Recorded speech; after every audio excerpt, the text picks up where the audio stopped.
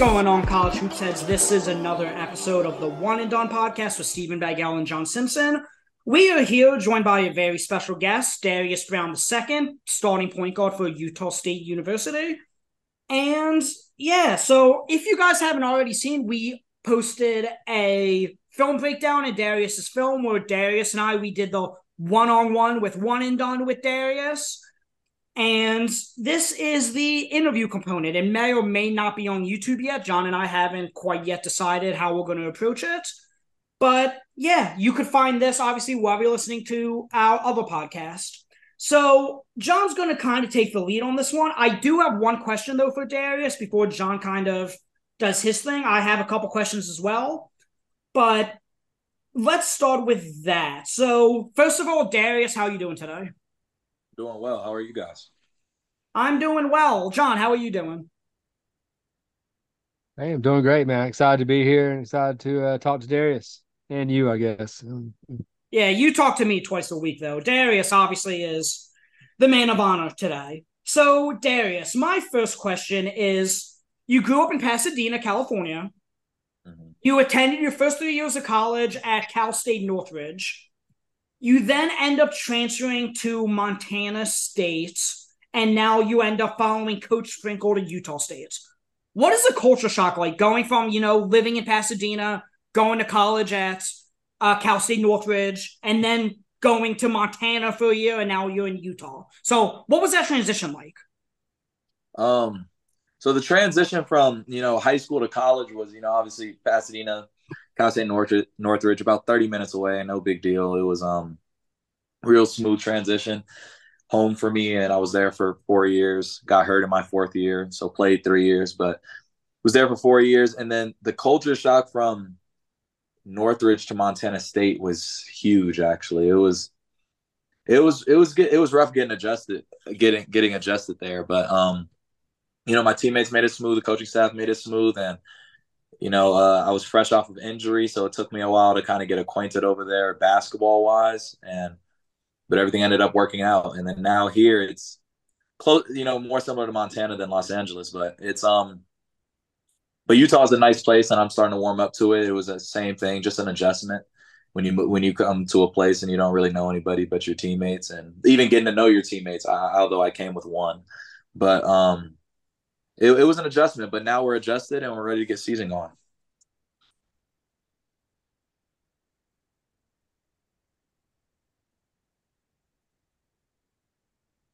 That's awesome. I was thinking about that too, Stephen, about the adjustment going from Pasadena to Montana, and back to Utah. And I think that kind of to see the way you've been able to kind of go and transition from place to place, and really kind of thrive, I think is a testimony to what the kind of gritty player that you are, and the grind that you got. So obviously when you went to Montana State, you went to go play for Coach Sprinkle. You followed him to Utah State. So what was that like coming from Cal State Northridge? How did you get, was there like a recruiting process? Like how did you end up getting linked up with Coach Sprinkle in Montana State? So when I went into the portal, some schools called, and I went through the process of, listening to coaches and seeing, where I was needed. I took a couple unofficial visits, but Coach Sprinkle called me, and my freshman year at Cal State Northridge, he was still the assistant at Cal State Fullerton. So I played against him, and he basically, he called, and, he said that, they have a lot of players coming back. They're just going to be missing their point guard, and he needs a point guard. So I took the visit out there and loved it, and then just decided that's where I needed to be. So that kind of links to my next question. You were a 4-year starter, technically 5-year starter, given you had the COVID year and the redshirt year. What was it like coming on campus and starting as a freshman for Cal State Northridge? To be completely honest, I was just happy to be there. Cal State Northridge was my only Division I offer coming out of high school, so I there was some D2s that had offered me and JUCOs that had reached out, but Cal State Northridge was my only Division I offer. So when I took that offer, the first like month or two, I would say, like that whole summer, I think I was just excited to be there. I wasn't even like obviously I was there to get better and to work and try to play and stuff like that. But I think I was just in awe and just excited to, finally make it for a sense. So it's like there was like a sense of just happiness for a little bit. And then as the end of summer came around, fall came around, it was like, okay, like it's time. Like I think I should be playing a little bit. I think I could be able to work my way into some minutes. I played well, and then a couple of games in, I got the start, and then never looked back.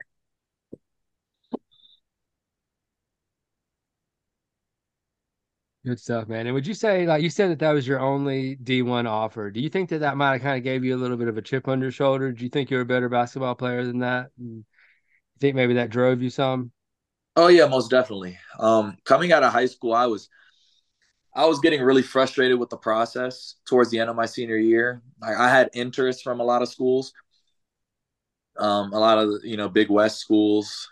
Like people would come to see me and stuff, but no offers, just some interest. And then when I finally got that offer, like I said, I was really excited for a while, and then then starting to play and stuff like that, realizing the schools that we played and stuff, I was like, dang, all these schools had a chance to take me, and they didn't want me. So yeah, I guess it did encourage a chip on my shoulder for a little bit, but it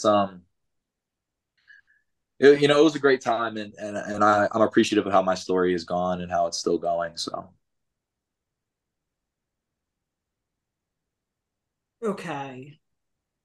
So I know we got a little bit into this. Obviously, you followed Coach Sprinkle from Montana State to Utah State. But I know I was reading that you had interest from like high major schools. Like I believe University of Minnesota recruited you. Obviously, they're in the Big Ten. This might just be a testament to Coach Sprinkle, but is that just why you ended up at Utah State over the schools that had other interests the second time around in the portal? Was just that, you wanted to keep playing for Coach Sprinkle? yeah, so the second time around was a lot crazier because the first time that I was in the transfer portal, I was injured. So like I was fresh off of my knee. I transferred after having my knee messed up. So I guess schools reached out and stuff because I'd had some good seasons and stuff, but not really any crazy high majors or anything like that. But the second time around was very interesting for me because I did get a lot of high major calls, and it was from high school having no Division I offers at all to all these ACC and Big 10, Big 12 schools reaching out, and you're like, wow, like, it was kind of cool at first. But and then obviously when I started to break down about what I need for my last year and stuff like that, and do I really want to go to a whole new, like, I guess system, playing a whole new system or stuff, or stick with the coaching staff that knows me and developed me a lot in that last year in Montana State. Obviously, I wouldn't have been a defense player of the year without the principles that Sprinkle and the staff laid down, and learning from them all the time, and how to play defense aggressively and smart and all those types of things. So I wouldn't have got that without them, and thought it was smart for my last year to stay with that staff and hopefully develop more, and then go be a pro. Okay. And kind of going off of that, this is being the time, you went in with Coach Sprinkle to Montana the one time, and then now here you are transferring to Utah State. And I think there's not a whole lot of turnover on that roster from last year at Utah State, with Coach Odom. And so how much of a role do you think you play in helping bring Coach Sprinkle's culture and helping the guys really buy into that program and as a leader on the court and, in the locker room? Huge. That was a conversation that me and Sprinkle had, all through the summer and all through when we first got started, was that I needed to help everybody on the court, off the court, adjust to how Sprinkle likes things done, whether that's, like I said, on the court or off the court. But yeah, that's conversation that was had a lot of times. It still happens to this day. It's just like people need to know how we like things ran, and how things are going to be done in order for us to win. So that was a conversation that me and Sprinkle had, and yeah, and I think I do play a pretty big role in that, and so does Great Osabor, the other Montana State player that came to Utah State, and we both play a huge role in helping bring that culture that Sprinkle likes to Utah State. I suppose my next question is a two-part question. What age were you when you started playing basketball, and did you grow up playing any other sports? I guess I started playing basketball from as young as I can remember, really, in little munchkin basketball where it's not even basketball; it's just a bunch of kids taking turns running back and forth shooting the ball. And I grew up playing. I also played football growing up. I stopped right before high school because it was time to make a decision. What position did you play? I played running back. Okay. So, and I was a lot smaller. I honestly didn't think I'd be as tall as I am right now. I thought I was going to be in that 5'8" category. To be honest, I had a You late. still pick basketball. That's interesting. A little bit. Yeah, I did. I had more fun playing basketball. Football to me was kind of like it was a lot of practice and not enough games. If that makes sense. Like you're out there all day practicing just for one game, and then if you have a bad game, you got to wait a whole week to play again. I just wasn't a fan of that. Understood.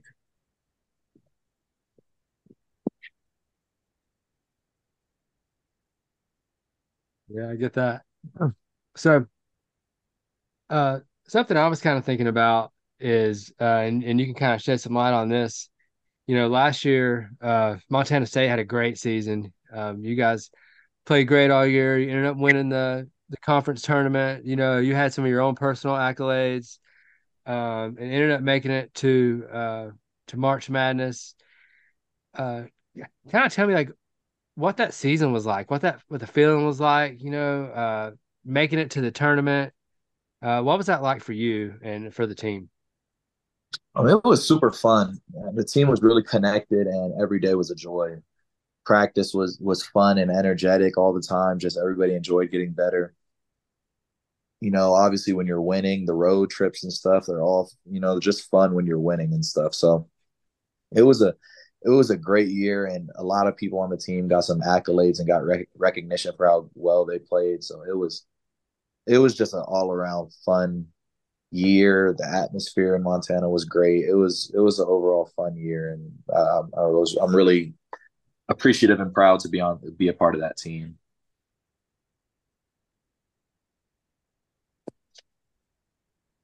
Okay. John, do you have anything else? Or shall we get into full court? If you have another question, that's fine. I didn't know where you're at. Because I got some of my question answered during the film interview. All right, I got a couple more. I just want to talk to you a little bit about this Utah State team. Um, I saw that in the Mountain West preseason poll, Utah State is picked to finish ninth in the conference, which would be significantly lower than last year. And I was wondering how much attention do you guys pay to that? And is that something that kind of motivates you uh, throughout the season? Yeah, I mean, of course, that's something that motivates us. It was to be expected. A lot of teams, we're a very new team, a lot of new pieces, a lot of new players. Mountain West is a strong conference. There's a lot of teams that have a lot of returners. So it was to be expected that we'd be picked like this, and it definitely motivates us. And we're ready to prove some people wrong. That's what we're out here for, and that's what we're ready to work for. And it's going to take work. It's going to take time, but we're hoping that you always hear that you want to play your best basketball in March. So That's right. And hey, what better man to prove them wrong? Uh, mm-hmm. so you kind of talked about you're going, you're in this new conference, and this Mountain West Conference is got some good teams. I mean, there's some tough competition, like you said, and um, and probably some NBA players in this conference, and not taking away from anything else, but is there anybody that you're kind of got the schedule circled that you're looking forward to playing? Any guys in this conference you're looking forward to playing against? No, I wouldn't say any specific teams. I'm excited to play every team in the conference. It's going to be a new experience for me, and it's going to be my last experience, last conference season and stuff like that. So I'm just excited to play everybody. There's no specific games or anything I'm worried about. We're just, I like to take games one game at a time and just get a win after a win, stuff like that. But I am I am excited to play in this conference, and I do think it'll be a fun ride. Awesome. And one more question before we get to the full court press. Um, so this is something that I asked in our last interview that we did, and because we're a college basketball podcast, we like to be up on top of things, before everybody else. And so, who's a guy that plays on Utah State that we don't know about that we should be talking about? I, who do you guys not know about? I mean, who's somebody that's going to surprise us is going to blow up this year, maybe? I mean, there's a couple guys. I mean, there's a couple guys. We got some people even from the three that returned that was on the team last year but redshirted last year. We got those are some really good pieces that we have and that we're glad stayed. And great coming from Montana State is going to be a huge part. Sprinkle grabbed one guard, one big, and to carry the culture, help the bigs, help the guards, all that great will be huge. Josh Aduje and Ian Martinez. We have a lot of great pieces, and there's a lot of things to look out for. And the wonderful thing about this team is that we're going to have to play some games to figure out what type of team we're going to be. During practice, there's a lot of things that look good. There's a lot of things that need work, but we won't know until we start playing games who's going to emerge as what and who's going to be what's going to be this and who's going to be that. So it's going to be interesting in the next month to figure out what's going to happen. It's going to take some games, and hopefully we get that figured out, and it'll be great. Awesome, thanks.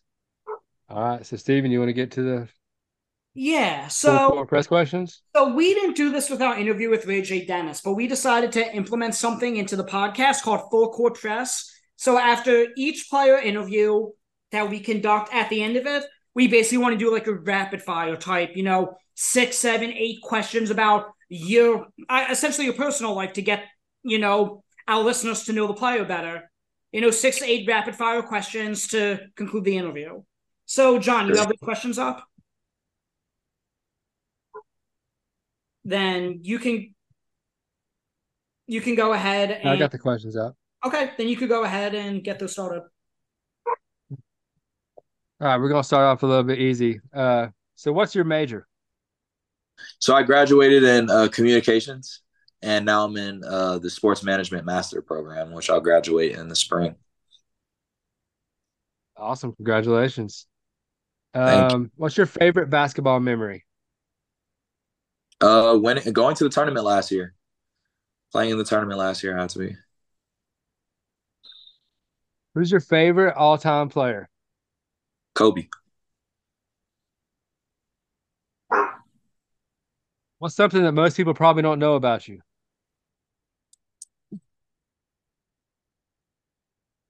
I like listening to Justin Bieber a lot. Really good artist. Okay, I pray to Beavis, God. There you go. who would you say is your best NBA comp?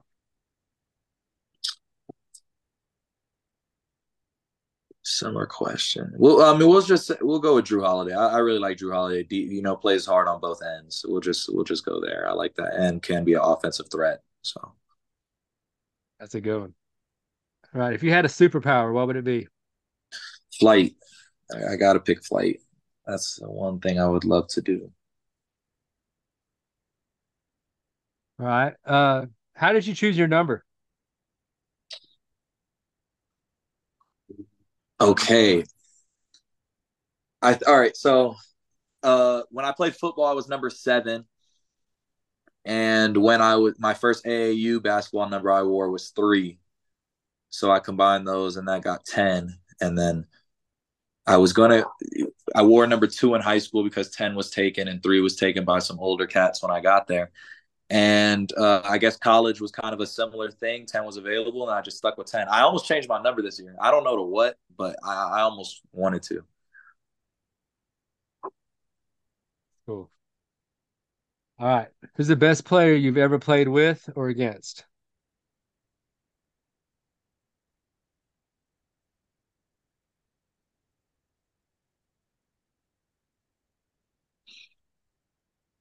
It would Like be in a college game, or like what do you? whatever you think. Whenever. It's a good question. I I was in a so I went to a lot of open runs back home in LA, and I played against Brandon Jennings. He's crazy. Yeah, he was a good player, Brandon Jennings. Yeah, He's a pretty good one, yeah. he's pretty All crazy. right, So I'll go with that. all right. Final question: LeBron or Jordan? LeBron. All right, my man. And Okay. that's it. Okay, so congratulations, Darius. You just finished the first ever full court press for this podcast. Obviously, you were a great guest in the film breakdown and the interview component. So we are very gracious and appreciative for you taking the time to come on with us as we're just starting out as a podcast. And yeah, you guys go listen to the film breakdown on YouTube. That's on One and Done Pod's YouTube page. Obviously, if you're listening to this, you already know to rate, review, subscribe, do all that fun stuff for the One and Done podcast. And yeah, John, anything to add? No, I just want to say thanks, Darius. That was a great interview, man. I appreciate you talking with us and Uh, uh and letting us know some more about yourself, about the program, stuff like that. Good luck to you this season, man. Thank you. Thanks for having me. Of course. And again, you guys could follow me on Twitter at the underscore NBAgle. You can follow John on Twitter at John Simpson42. And you could follow the One and Done podcast on Twitter at one underscore and underscore done pod. Similar to Darius, always having number 10 available. That was the only handle available for us on Twitter. So, okay, this concludes this episode of the One and Done podcast. And John and I will talk to you guys next episode. Thanks for listening.